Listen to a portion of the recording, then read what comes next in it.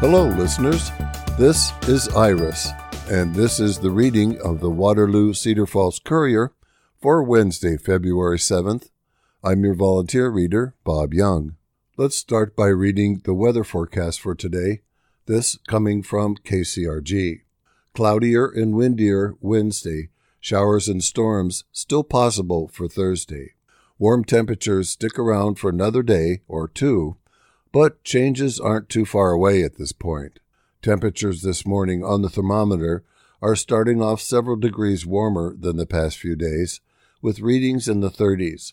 Winds will be a bit stronger from the southeast today, though, which is keeping wind chills early in the 20s. Parts of the area are experiencing some locally dense fog, too, with visibility of a mile or less possible in the counties near the Mississippi River from Dubuque southward. A dense fog advisory is in effect for some of those areas through mid-morning, when conditions should generally improve. As temperatures increase through the day, wind chill will become less of an issue, but the combination of cloudier skies and windier conditions, with gusts between 20 to 30 miles per hour this afternoon and evening, means that it won't feel quite as pleasant as the sunnier and calmer days we've seen this week. Highs will still be near or past records for the date in the low to mid-50s. Temperatures stay very mild overnight, with stronger southeasterly winds continuing, with lows in the mid-40s. A few showers become possible as soon as around midnight tonight, but the chance becomes higher closer to daybreak on Thursday. These showers will be fairly quick-moving, so rainfall amounts will be somewhat limited. Be ready for a potentially wet morning commute on Thursday. That first round of shower activity likely moves on by mid to late morning, giving us a break into the early afternoon. Strong southerly winds, with gusts between 30 to 40 miles per hour, will take place during this time. We may even see a little bit of sunshine, which would help push highs into the upper 50s to low 60s and breaking records around the area. It also sets up the possibility for a second round of scattered showers and storms that could develop after 3 o'clock p.m., quickly moving to the northeast. Storms could be a bit on the strong side, though widespread severe weather looks unlikely at this time. The second round of potential wet weather should exit the area early on Thursday night, leaving behind blustery but dry conditions into Friday morning. Temperatures will slide into the 30s overnight, potentially rebounding toward the upper 40s or near 50. Clouds will be a bit more likely the farther north you go, with an outside chance of a light rain or snow shower may affect areas near the Minnesota border. The vast majority of the area should stay dry.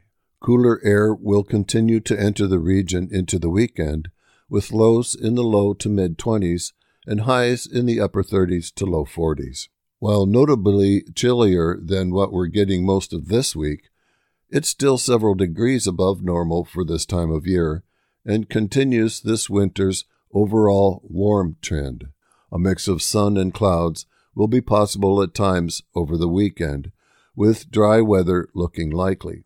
A disturbance on Tuesday now looks to stay a little farther south of the area, so the rain and snow chance that was present there has been removed. Instead, we're watching for a slight potential of a rain or snow shower by next Thursday. Temperatures during this time stay fairly consistent, with more 20s overnight and upper 30s to low 40s during the day. For those with Valentine's Day plans, the weather looks like it should cooperate.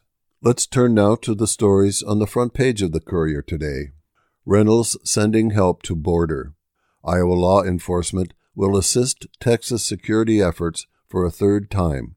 Story written by Aaron Murphy, and it begins with a photograph where we see a elevated bridge in the background, and the sun is shining brightly, and it's behind soldiers standing at attention, and the caption says, "Members of the National Guard stand as Texas Governor Greg Abbott and fellow governors hold a news conference along the Rio Grande. Dateline Des Moines. After a weekend trip to Texas, Iowa Governor Kim Reynolds said Monday she plans to, for a third time, send law enforcement officials to assist Texas authorities with security efforts at the U.S.-Mexico border. During a news conference Monday at the Iowa Capitol, Reynolds repeated her criticism of how Democratic President Joe Biden's administration has enforced federal immigration laws and cast doubt that Congress would be able to pass border security legislation. She traveled to Eagle Pass, Texas, on Sunday to join Texas Governor Greg Abbott, along with 12 other Republican governors, at a news conference where she did not speak. Back in Iowa Monday, Reynolds said she is working with Texas authorities to once again send Iowa State Patrol officers and National Guard troops to aid Texas authorities with border security efforts. Quote, "For 3 years, Texas has been on the front line of the most serious national security and humanitarian crisis of our time, and Governor Abbott has led the response," Reynolds told reporters Monday. Having no option but to protect itself, Texas is enforcing the law by denying illegal entry and detaining those who attempt it. If the federal government won't do the job protecting Americans, the states will step in, unquote. Other states' assistance to Texas is needed because she said the federal government has not sufficiently addressed historical spikes in illegal migrant crossings at the U.S.-Mexico border. She attributed increases in fentanyl seizures, drug overdose deaths, and human trafficking to illegal immigration issues. The details of the pending deployment are still being worked out with the Texas authorities, Reynolds said. It will be the third time Reynolds has deployed Iowans to assist Texas authorities with border security. In 2021, she dispatched 30 Iowa State Patrol officers. Last year, Reynolds sent 31 Iowa State Patrol officers and 109 Iowa National Guard troops for separate one-month deployments. The pending mission will again be paid for with federal pandemic relief funding from American Rescue Plan that Biden signed into law in 2021, and Reynolds opposed. Last year's deployment cost $2 million, according to the governor's office. The governor's office said Reynolds' trip to Texas was paid for by Republicans' Governors Association. The Iowa National Guard has deployed to the U.S.-Mexico border on 3 other occasions since 2020 in response to a separate federal request, the governor's office said. According to the Associated Press reporting on federal figures, arrests for illegal border crossings from Mexico reached an all-time high in December since monthly numbers have been released. The Border Patrol tallied 249,785 arrests on the Mexican border in December, up 31% from 191,112 in November, and up 13% from 222,018 in December of 2022, the previous all-time high, the AP reported.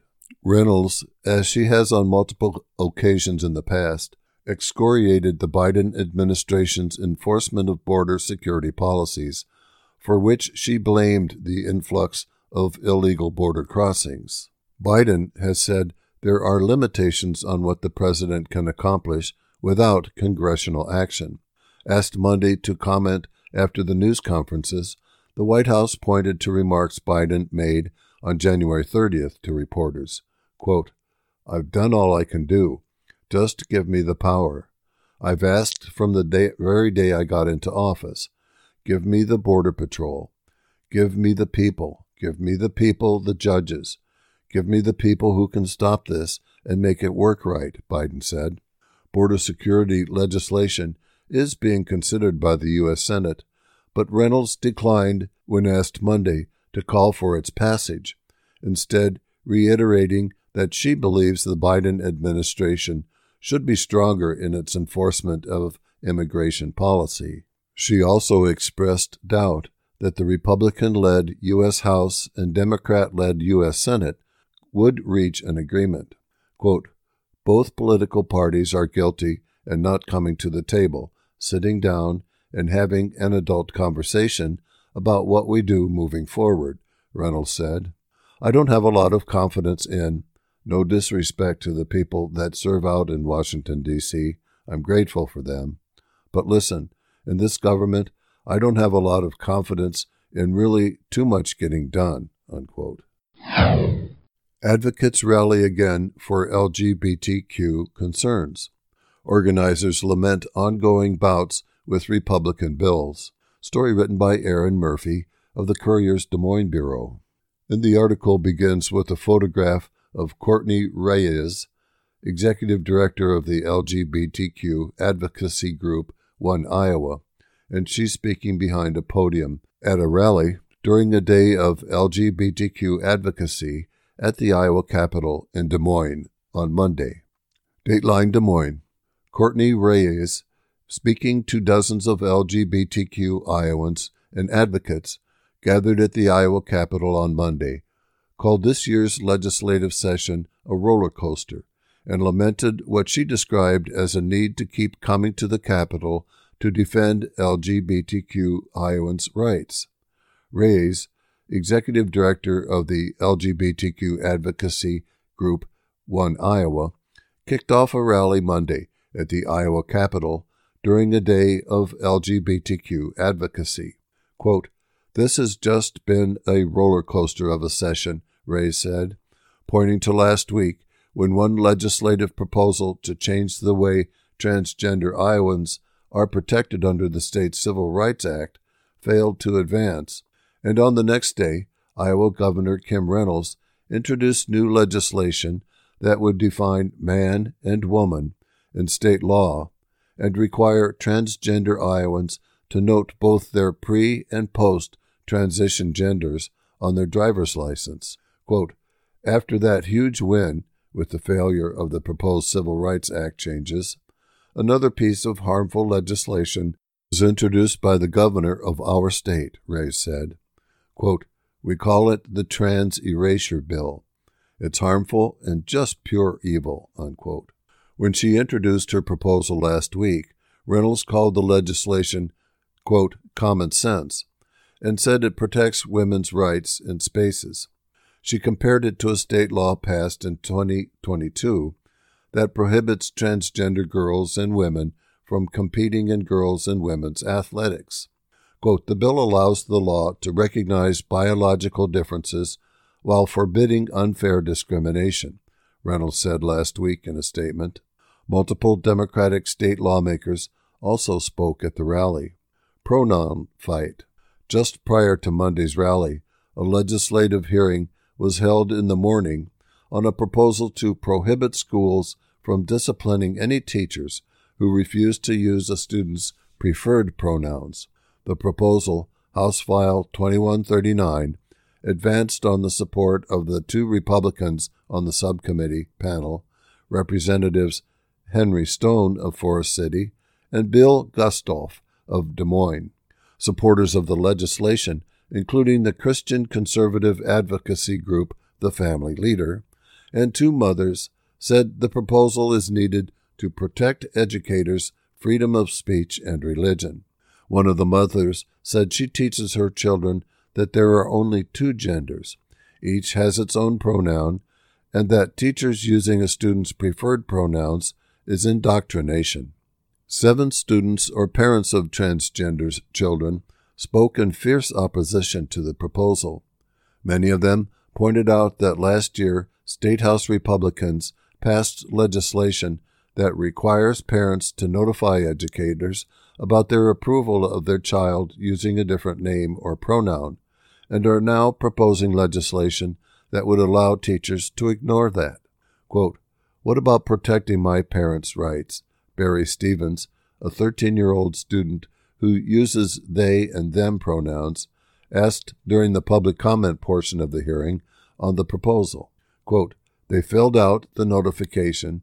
Now you're saying that doesn't matter. Teachers can now just choose to ignore that. Quote, "If teachers can't handle basic dignity for all, then they have no business teaching in public schools. Say no to this bill and go pick on someone your own size," Stevens said. By advancing out of subcommittee, House File 2139 now is eligible for consideration by the full House Education Committee. Trump immunity denied. Federal court says he's subject to prosecution. Challenge is expected. The story comes from the Associated Press, and the dateline is Washington.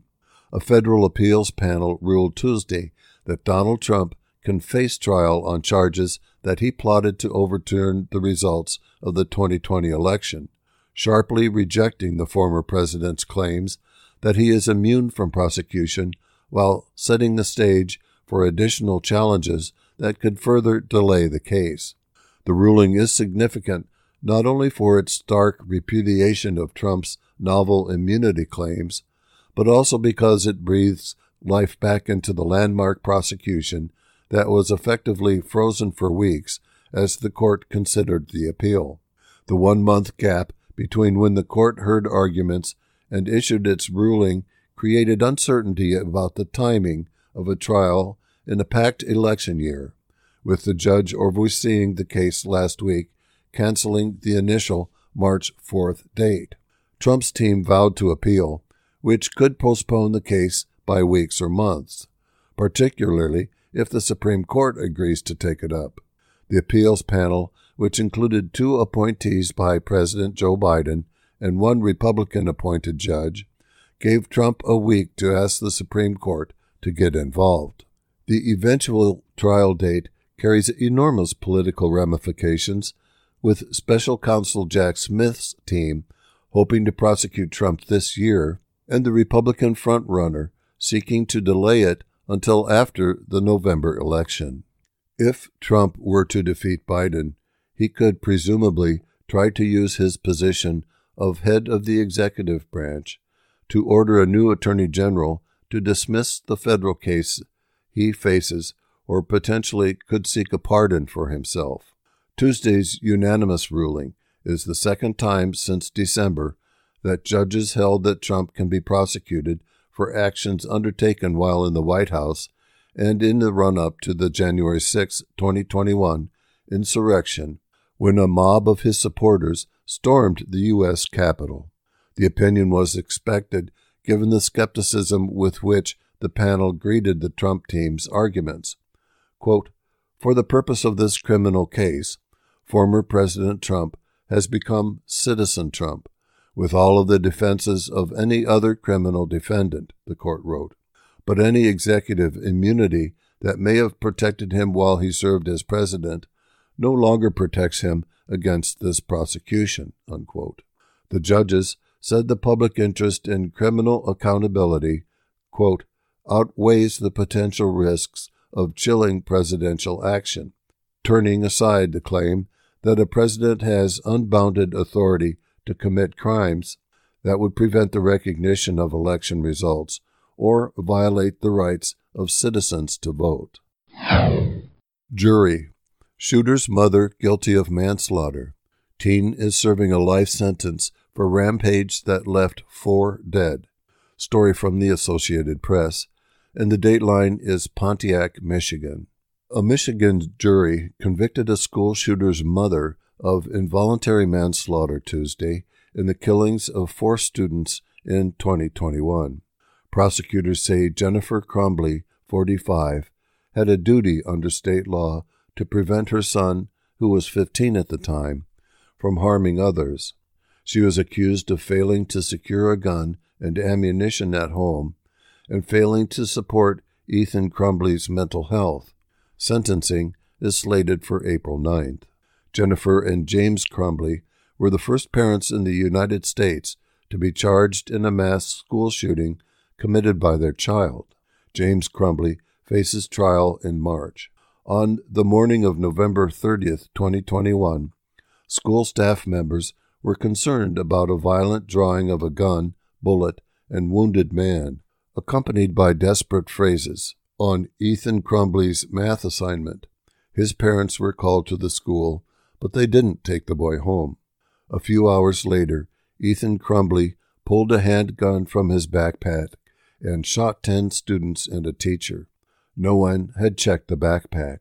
Ethan Crumbly, now 17, pleaded guilty and is serving a life sentence. U.S. cellular outage reported in Black Hawk County. Dateline Waterloo. Customers of U.S. Cellular in Waterloo and Cedar Falls are reporting a service outage that began in the early afternoon on Tuesday.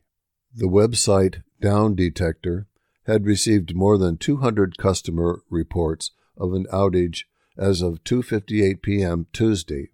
By 6 p.m. Tuesday, reports of outages had dropped to near zero, and some customers confirmed their service was restored. The outage reportedly affected several Midwestern cities, Chicago and Omaha included. Cedar Falls residents' allegedly dangerous dog awaiting appeal of decision to euthanize. Dateline Cedar Falls. An allegedly dangerous dog will remain confined at the Cedar Bend Humane Society until a judge rules on the owner's appeal of a city decision to euthanize the beloved pet. An attorney for Chris and Leanne Western proposed Monday during a video conference with a district judge and the city's council that Reese, their brown and white American bully dog, be subject to a lower bond amount or be allowed to stay at their relative's home at 1312 Clark Drive, the same place where the dog last got in trouble with the law. The 1-hour hearing on the matter was set for 11 a.m. on March 20th.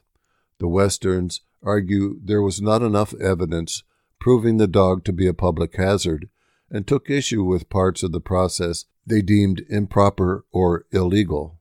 The dog allegedly bit 5 strangers between May 2021 and October 2023 and has been confined at the Cedar Bend Humane Society, 1166 West Airline Highway, since October 15th. Police Chief Mark Howard authorized putting the dog down, as is allowed under city code. The Westerns lost their first appeal to the Cedar Falls City Council. Council members voted 6-0 during a public meeting November 16th to uphold Howard's decision. Now former council member Dave Sires was absent. Attorney Jamie Hunter of the Dickey, Campbell, and Shahag law firm in Des Moines cited the city's request to continue holding the animal as an estimated cost of $4,610, an unreasonable bond request. The couple was willing to provide, quote, additional written assurances for public safety if allowed to stay at the Clark Drive home. The dog would need to be inside. If outside, they said the pet would be roaming in a secured and enclosed fence under the supervision of an adult. The dog was already bound to an agreement before the 5th incident and the move to the Humane Society. The 4th incident led the chief to initially order the dog to be humanely destroyed before taking a step back and instead entering the city into a contract with the Westerns.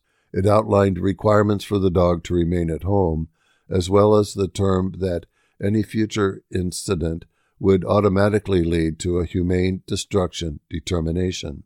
The 5th incident happened on October 4th at the Clark Drive property. Reese reportedly went after a teenager biking on a sidewalk and bit him in the leg.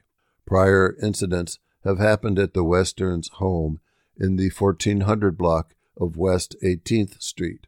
Rather than an out-of-control vicious animal, the Westerns have said the dog is in the midst of being trained and has been the victim of unforeseen, preventable circumstances that led him to, quote, get excited or protective and bite people. The couple has racked up approximately $2,200 in charges to date for holding the dog at the Humane Society. The city estimates they will be on the hook for another $2,400 over some 120 days at $20 per day. A reasonable boarding fee should not exceed $10 per day, Hunter argued, or, in lieu of that payment, The attorney said the dog could be kept at the Clark Drive home. The judge sided with the city's attorney, Austin McMahon, and Henry Bevel of Swisher and Court in Waterloo. The court finds the city's request to continue boarding Reese at the Cedar Bend Humane Society as in the best interest of public safety at this time, and further, that the costs incurred to date have been reasonable and necessary.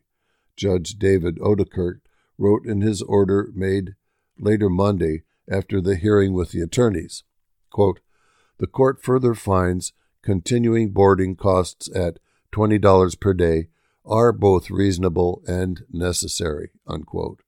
Both sides agreed to an expedited schedule and the March 20th hearing date, which Odekirk may preside over. The court found a reasonable bond, $3,400, to be based on an additional 60 days of boarding. That's $1,200 more than the $2,200 in expenses already accrued. Mother found guilty in starvation death of a 2.5-month-old twin and neglect of his brother. The story comes by way of Alexander Smith of the Globe Gazette. A Plymouth woman has been found guilty in the death of her baby and of seriously neglecting his twin in Cerro Gordo County District Court on Monday. Alyssa Marie Joyce, 30, also known as Alyssa Luke, was convicted of one count of child endangerment resulting in death and another of child endangerment resulting in injury after her 2.5-month-old twins were found malnourished in 2021. A tearful Joyce was seen mouthing the words, "I'm sorry," to her family after the verdict was read. Joyce was found by the jury to have deprived nutrition to two 2.5-month-old children to the point that caused one infant's death and left the other near death. In Iowa, felony charges related to the endangerment causing the death of a child carry a maximum penalty of 50 years in prison. The jury returned a unanimous guilty verdict on both counts after deliberating for a little over an hour. The count of child endangerment resulted in the death of Abel Luke, and the count of child endangerment resulting in the serious injury of Brendan Luke. Joyce blames the state for the child's death. She has filed a civil suit against the Iowa Department of Health and Human Services and its contracted counseling agencies, Families First Counseling, Mid-Iowa Family Therapy, and Lutheran Social Services, after alleging negligence in caring for the infant. The father, Scott Luke, has also filed pro se suits in the matter. According to court records, the father assaulted the mother on December 8, 2020, while she was pregnant. This caused her to go into labor, and she gave birth to the twins. Human Services staff sought temporary removal of the children, and they were adjudicated to be children in need of assistance under Iowa law. They were placed with the mother and subject to Department of Human Services supervision under a plan the mother agreed to, according to the mother's lawsuit. Family members were ordered to participate in services. In February of 2021, one of the twins, a son identified as Abel Luke, died of malnutrition. The other twin, previously only identified as BL, was treated for severe malnutrition, and the other children in the home were found to be underweight and also hospitalized, according to court records. The remaining 4 children were removed from the mother's custody and placed with the Department of Human Services. The mother participated in DHS services and got back together with the father. Visitation with the children was described as semi-supervised. But in April of 2022, the father was arrested for again assaulting the mother, according to court records. The father's rights were terminated in October of 2022, according to court records. In February 2023, authorities charged the mother with child endangerment in connection with the 2021 death of Abel Luke. She was released on bond in June, pending trial. And now, listeners, we're just taking a moment to remind you that you're listening to the reading of the Waterloo Cedar Falls Courier for Wednesday, February 7th on IRIS. That's IRIS, the Iowa Radio Reading Information Service for the blind and the print handicapped. Now, let's turn to the opinion section.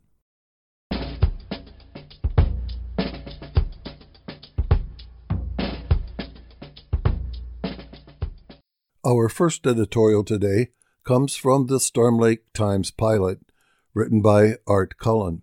This is not what leadership looks like.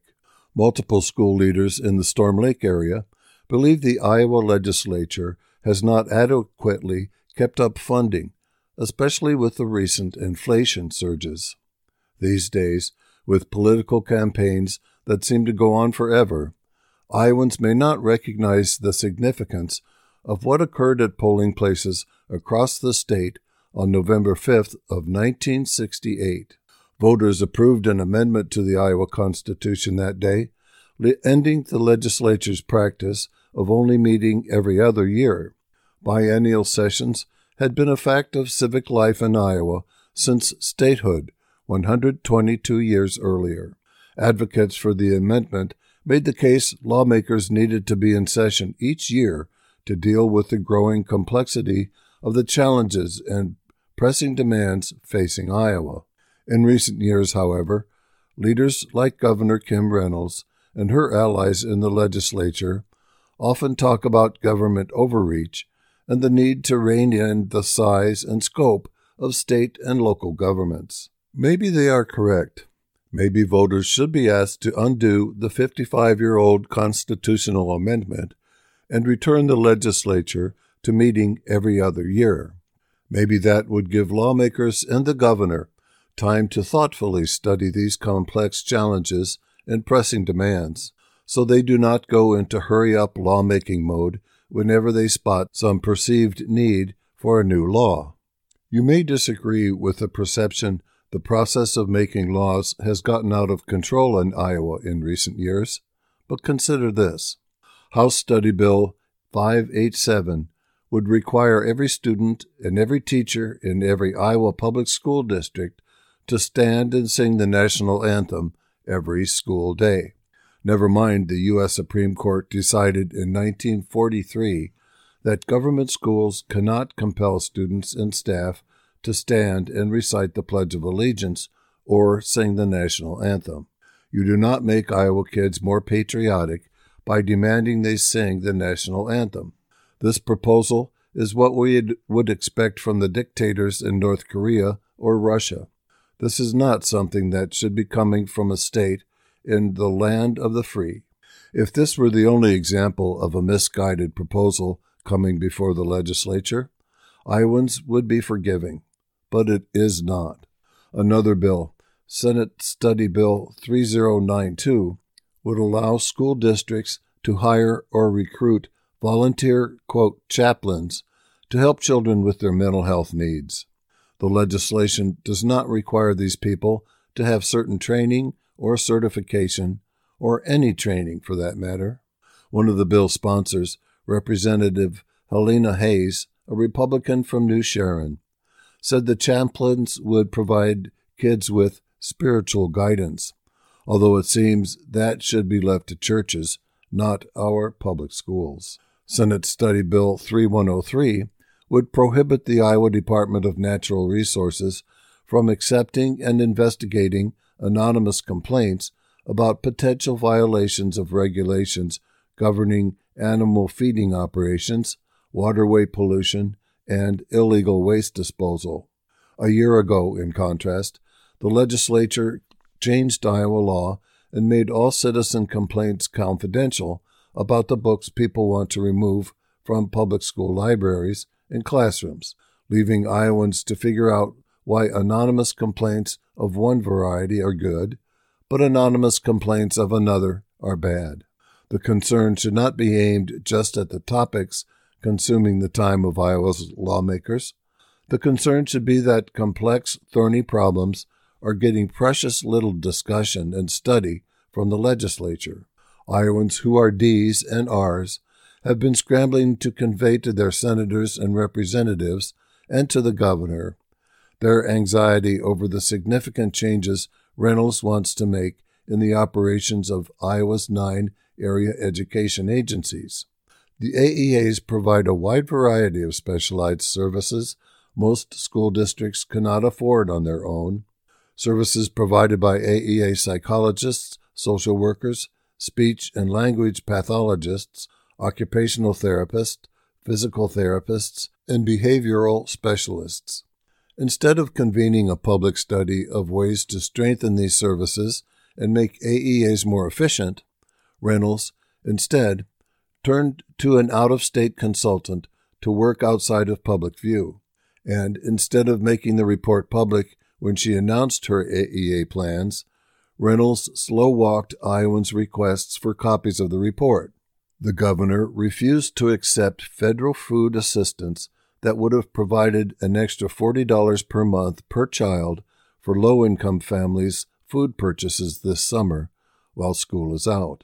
Nonprofit food pantries have been scrambling to keep up with higher-than-expected demand from low-income families. But the legislature has not spent any time discussing ways to make more ample food supply available to our poor friends and neighbors. The governor said the federal summertime food aid was not sustainable long-term, but an existing state program has serious long-term sustainability questions, and those are not being discussed by the legislature. The program provides families with $7,600 in annual vouchers for each of their children to attend private schools. In its first year, the vouchers cost the state $127 million. That is $20 million more than originally expected. More Iowans will become eligible for the vouchers in the next few years, and the Nonpartisan Legislative Services Agency projects the cost to the state treasury will climb to $345 million per year by 2027. But the legislature has not spent time talking about how that cost can be sustained, nor has the legislature spent any time talking about strategies for dealing with troubling findings from a University of Iowa cancer study last year.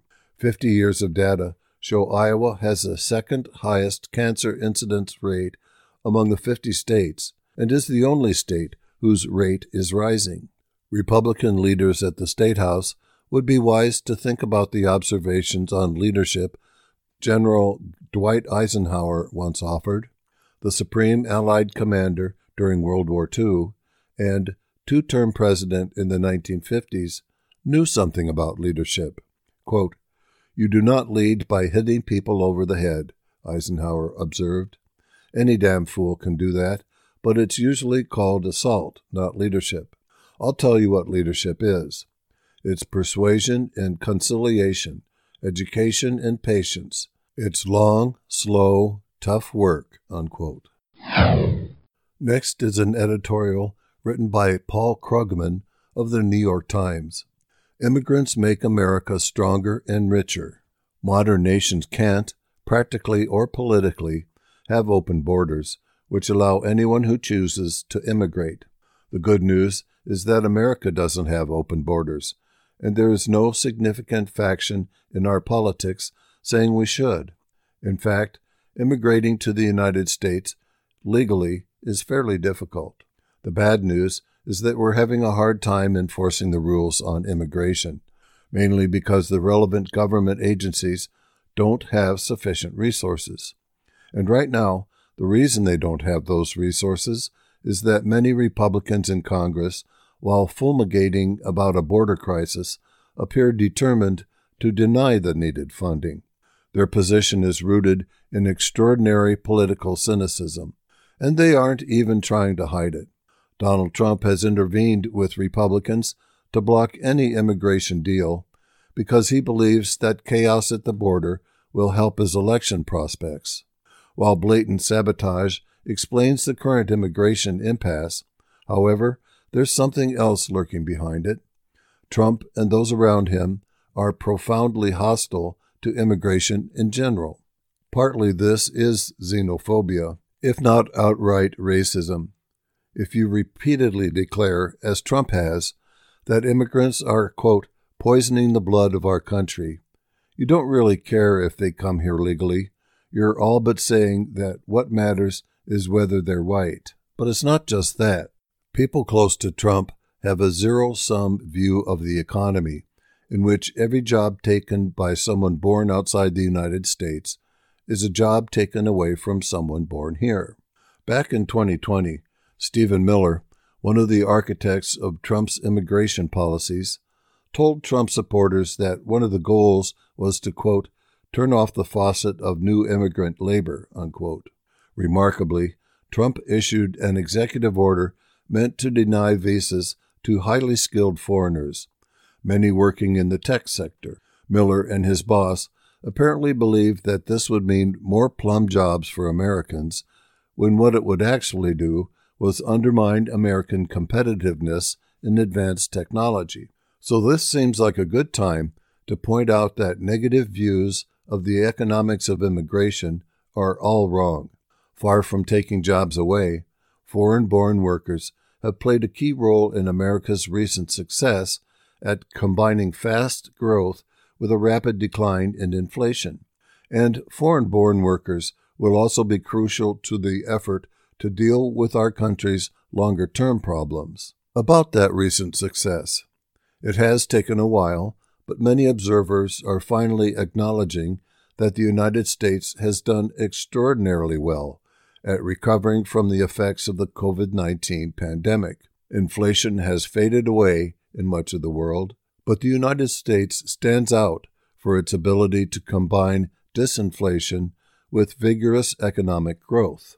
And one key to that performance has been rapid growth in the U.S. labor force, which has risen by 2.9 million since the eve of the pandemic 4 years ago. How much of that growth was due to foreign-born workers? All of it. The native-born labor force declined slightly over the past 4 years, reflecting an aging population where we added 3 million foreign-born workers. Did those foreign-born workers take jobs away from Americans, in particular native-born Americans? No. America in early 2024 has full employment, with consumers who say that jobs are plentiful, outnumbering those saying jobs are hard to get by almost 5 to 1. The unemployment rate among native-born workers averaged just under 3.7% in 2023, as low as it's been since the government began collecting the data. In fact, I'd argue that the influx of foreign-born workers has helped the native-born. There's a large research literature on the economic impact of immigration, which consistently fails to find the often predicted negative effects on employment and wages. Instead, immigrant workers often turn out to be complementary to the native-born workforce, bringing different skills that, in effect, help avoid supply bottlenecks and allow faster job creation. Silicon Valley, for instance, hires a lot of foreign-born engineers because they bring something additional to the table. The same is true for workers in many less glamorous occupations. And immigrant workers have probably been especially important these past few years, as the economy has struggled to resolve disruptions caused by the pandemic. Foreign-born workers are crucial to America's fiscal future. To a first approximation, the federal government is a system that collects taxes from working-age adults and spends much of the proceeds on programs that help seniors, such as Medicare and Social Security. Cut off the flow of immigrants who are largely working-age adults, and our system would become much less sustainable. So while the mess at the border needs to be fixed, and could be fixed if the Republicans would help solve the problem instead of exploit it for political advantage, don't let that mess obscure the larger reality that immigration is one of America's great sources of power and prosperity. This next one was written by Art Cullen of the Storm Lake Times Pilot.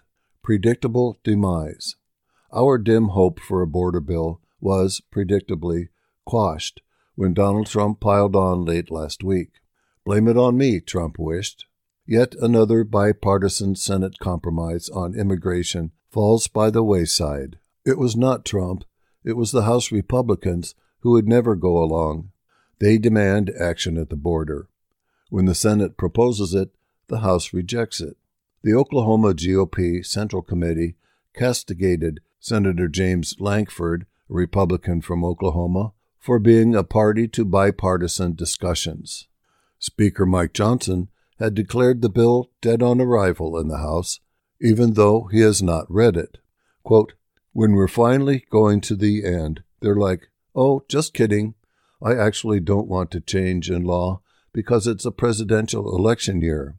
We all have an oath to the Constitution, and we have a commitment to say we're going to do whatever we can to be able to secure the border," Lankford told Fox News.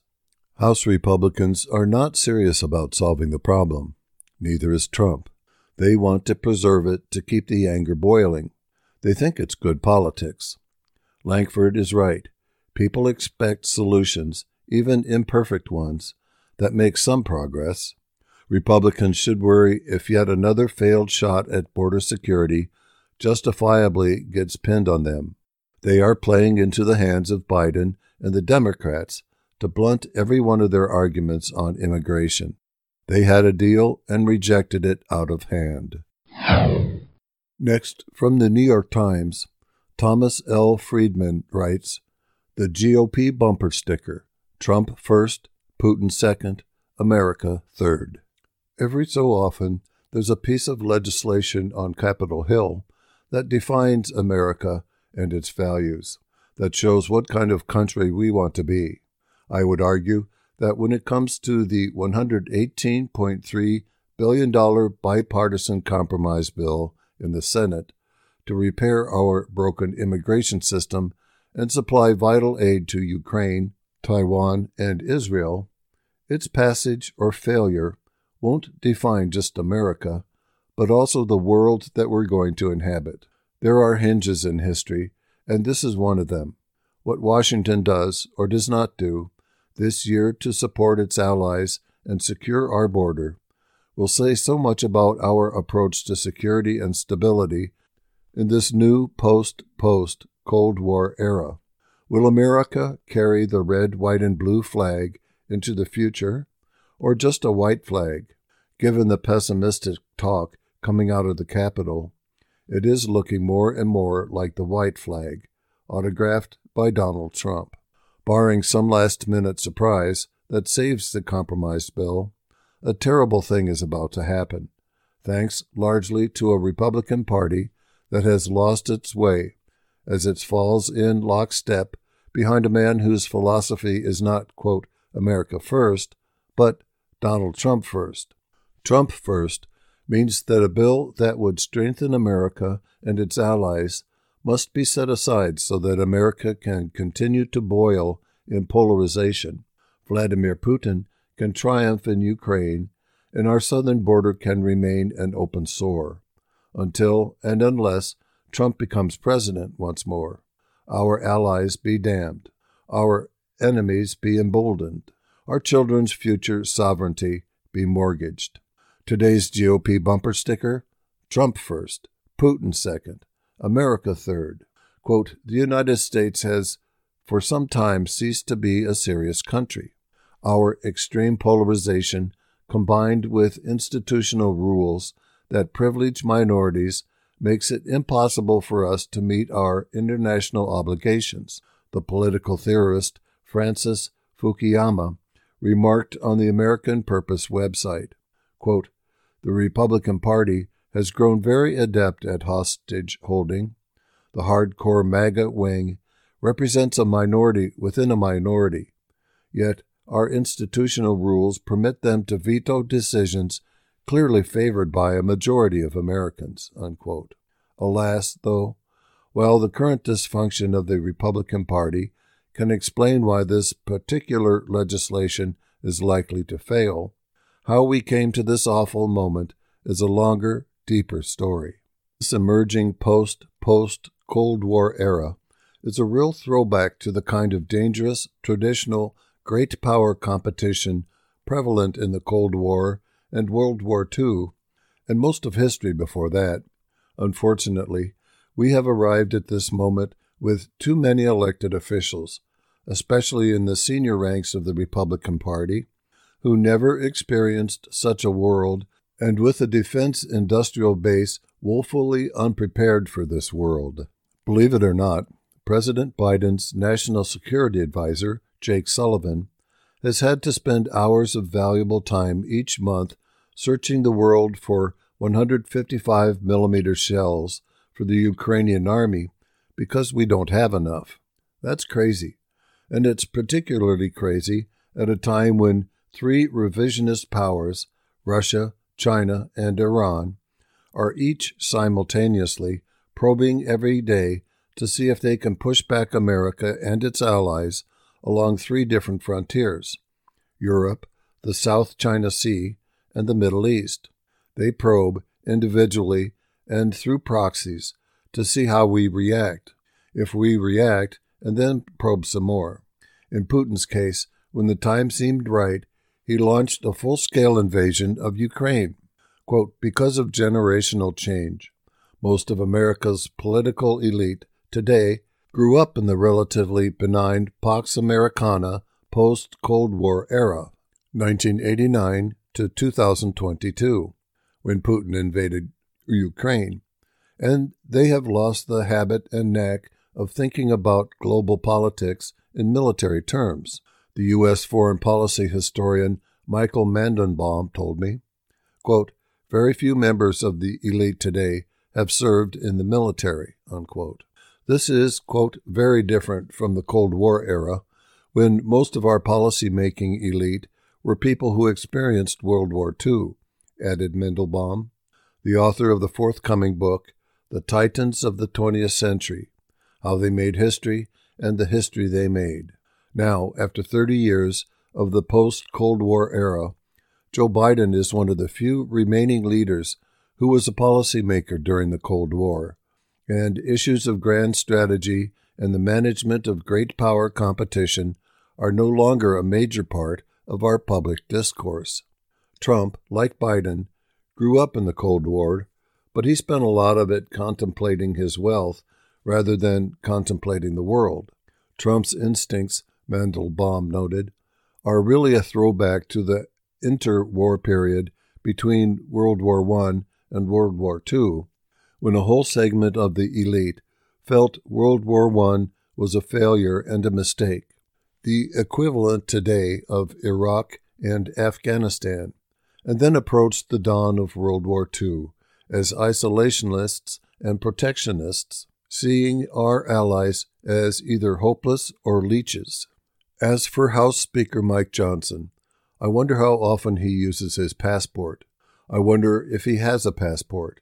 He is one of the most powerful people in America, following in the footsteps of both Republican and Democratic speakers who advanced our interests and made us strong in the world for decades. So far, he seems to care only about serving Trump's interests, even if that means playing extremely risky games with foreign policy.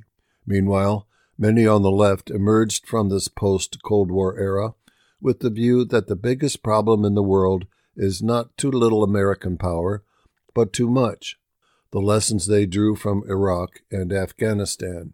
And so who will tell the people? Who will tell the people that America is the tent pole that holds up the world? If we let that pole disintegrate, your kids won't grow up in just a different America. They'll grow up in a different world, and a much worse one. After Ukraine inflicted a terrible defeat on the Russian army, thanks to U.S. and NATO funding and weapons, without costing a single American soldier's life, Putin now has to be licking his chops at the thought that we will walk away from Ukraine, leaving him surely counting the days until Kyiv's missile stocks run out and he will own the skies. Then it's bombs away. As the Financial Times columnist Gideon Rockman reported, the ammunition shortage in Ukraine has already led to an increase in Ukrainian casualties. The shortage of weaponry is also having an effect on the willingness of Ukrainians to volunteer for military service. The mounting pressure on Kyiv government is part of the explanation for the public falling out between President Volodymyr Zelensky and his commander-in-chief, Valery Zaluzhny. If this is the future, and our friends from Europe to the Middle East to Asia sense that we are going into hibernation, they will all start to cut deals. European allies with Putin, Arab allies with Iran, Asian allies with China. We won't feel the change overnight, but unless we pass this bill or something close to it, we will feel it over time. America's ability to assemble alliances against the probes of Russia, China, and Iran will gradually be diminished. Our ability to sustain sanctions on pariah nations like North Korea will erode. The rules governing trade, banking, and the sanctity of borders being violated by force, rules that America set, enforced and benefited from since World War II, will increasingly be set by others and by their interests. Yes, America still has considerable power, but that power has led to influence because allies and enemies knew we were ready to use it to defend ourselves and help our friends defend themselves and our shared values. All of that will now be in doubt if this bill goes down for good. Remember this week, folks, because historians surely will. Now, listeners, that's going to do it for today's reading of the Waterloo Cedar Falls Courier for Wednesday, February 7th. I'm your volunteer reader, Bob Young. We want to remind you that you can access a recording of this reading of the Courier or of the other newspapers around the state that we read. Just visit our website, iowaradioreading.org, at any time. And we want to thank you for listening to your IRIS, Iowa's first and only radio reading service.